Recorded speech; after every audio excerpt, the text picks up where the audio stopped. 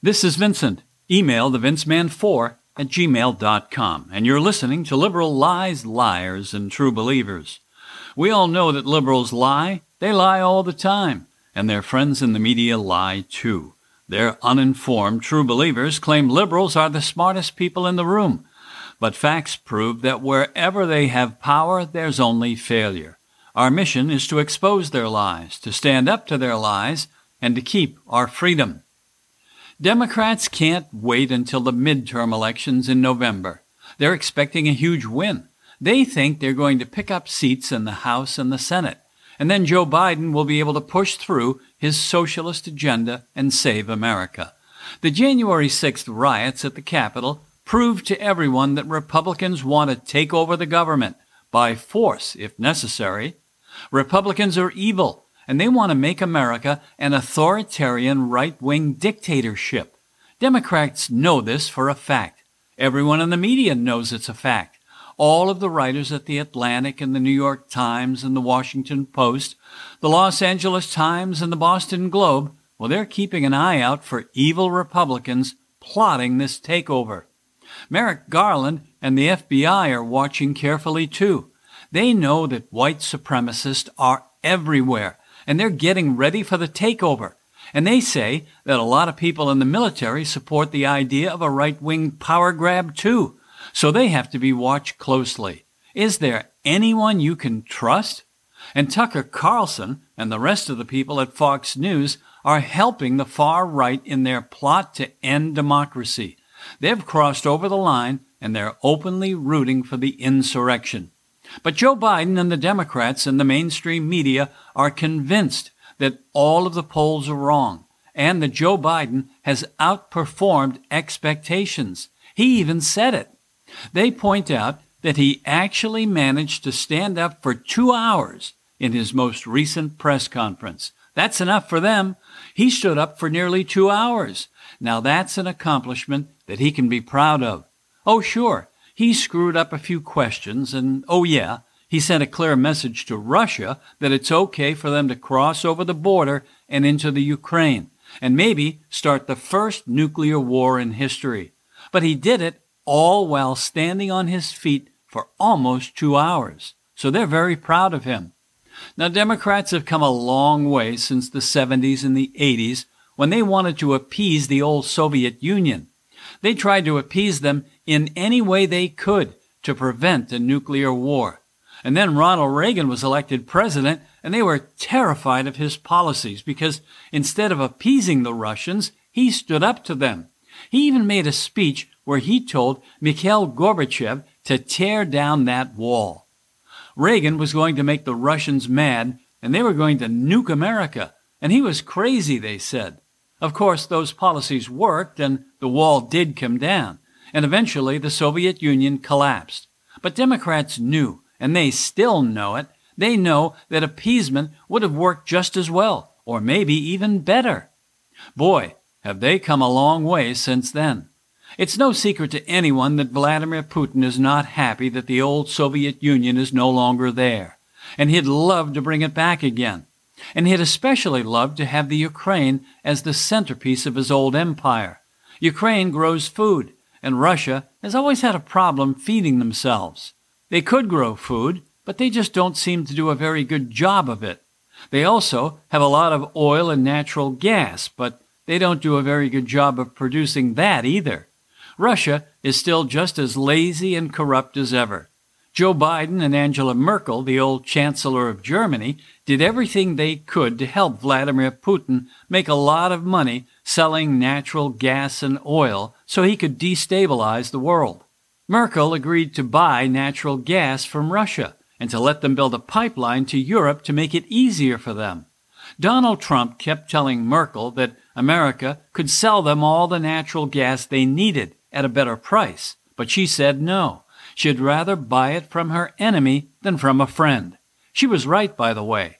She knew that when a Democrat got elected U.S. president, they'd cut oil and natural gas production, and Europe would be left high and dry and out in the cold.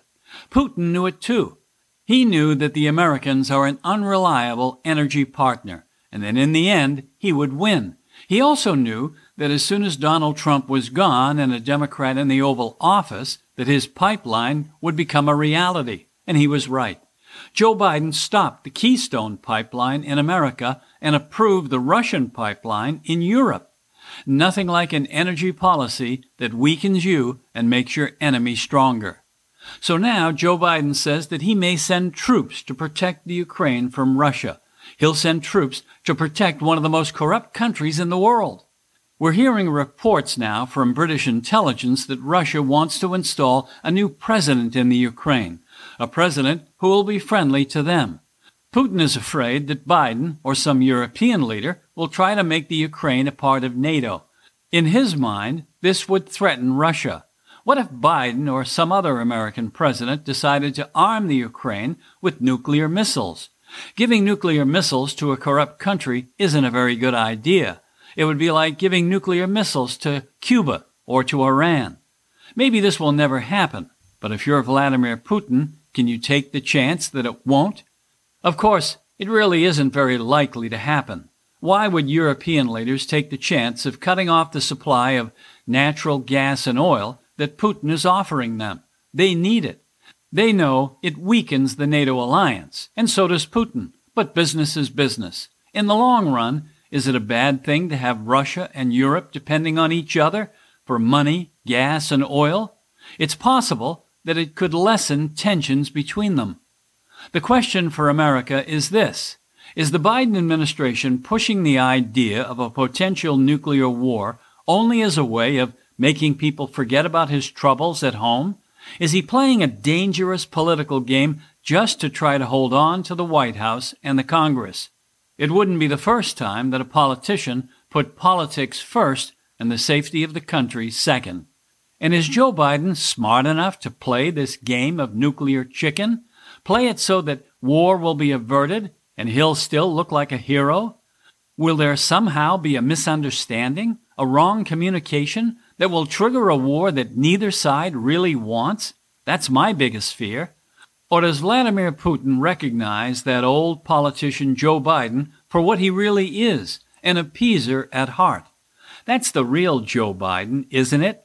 He's an appeaser, not a fighter when it comes to Russia. I mean, look at all of his policies. He's much closer in his heart to that Russian-loving Senator Bernie Sanders and the socialist bird-brained bartender AOC than he is to Ronald Reagan, a politician, a president who loved capitalism.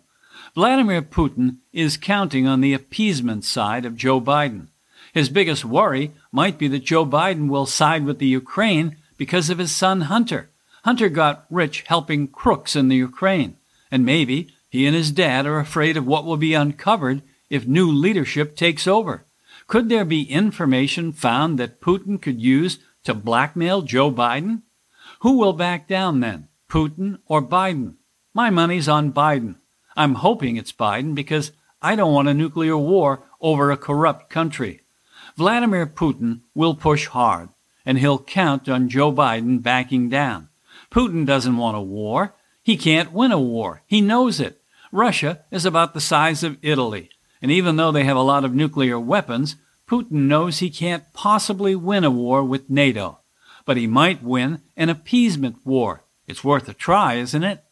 And when Joe Biden backs down, he could claim that he saved the world from Vladimir Putin and Russia. He'll be a hero. Then he'll continue to follow the path to authoritarian socialism, and Bernie and AOC will be thrilled. And he just might end up with total power, just like his enemy, Vladimir Putin. What's the worst that could happen? Nuclear war? Authoritarian socialism? At least that'll save America from those terrible white supremacists and from Donald Trump. It's all so crazy, and Joe Biden is hoping this will make him popular again, that it will turn all of the polls in his favor, and the media and the Democrats will be rooting for him. If this doesn't prove that we need to invoke the 25th Amendment, nothing will. This won't work. It'll make him sink even lower in the polls if that's possible. These are nothing more than Democrat and media delusional dreams. Dreams of doing what they keep accusing Republicans of. Dreams of taking power. Dreams of the all-powerful socialist state. But these crazy dreams could lead to nuclear war by mistake. But it will never lead to making Joe Biden more popular. The only way to make that happen is for him to quit and go home to his basement in Delaware permanently.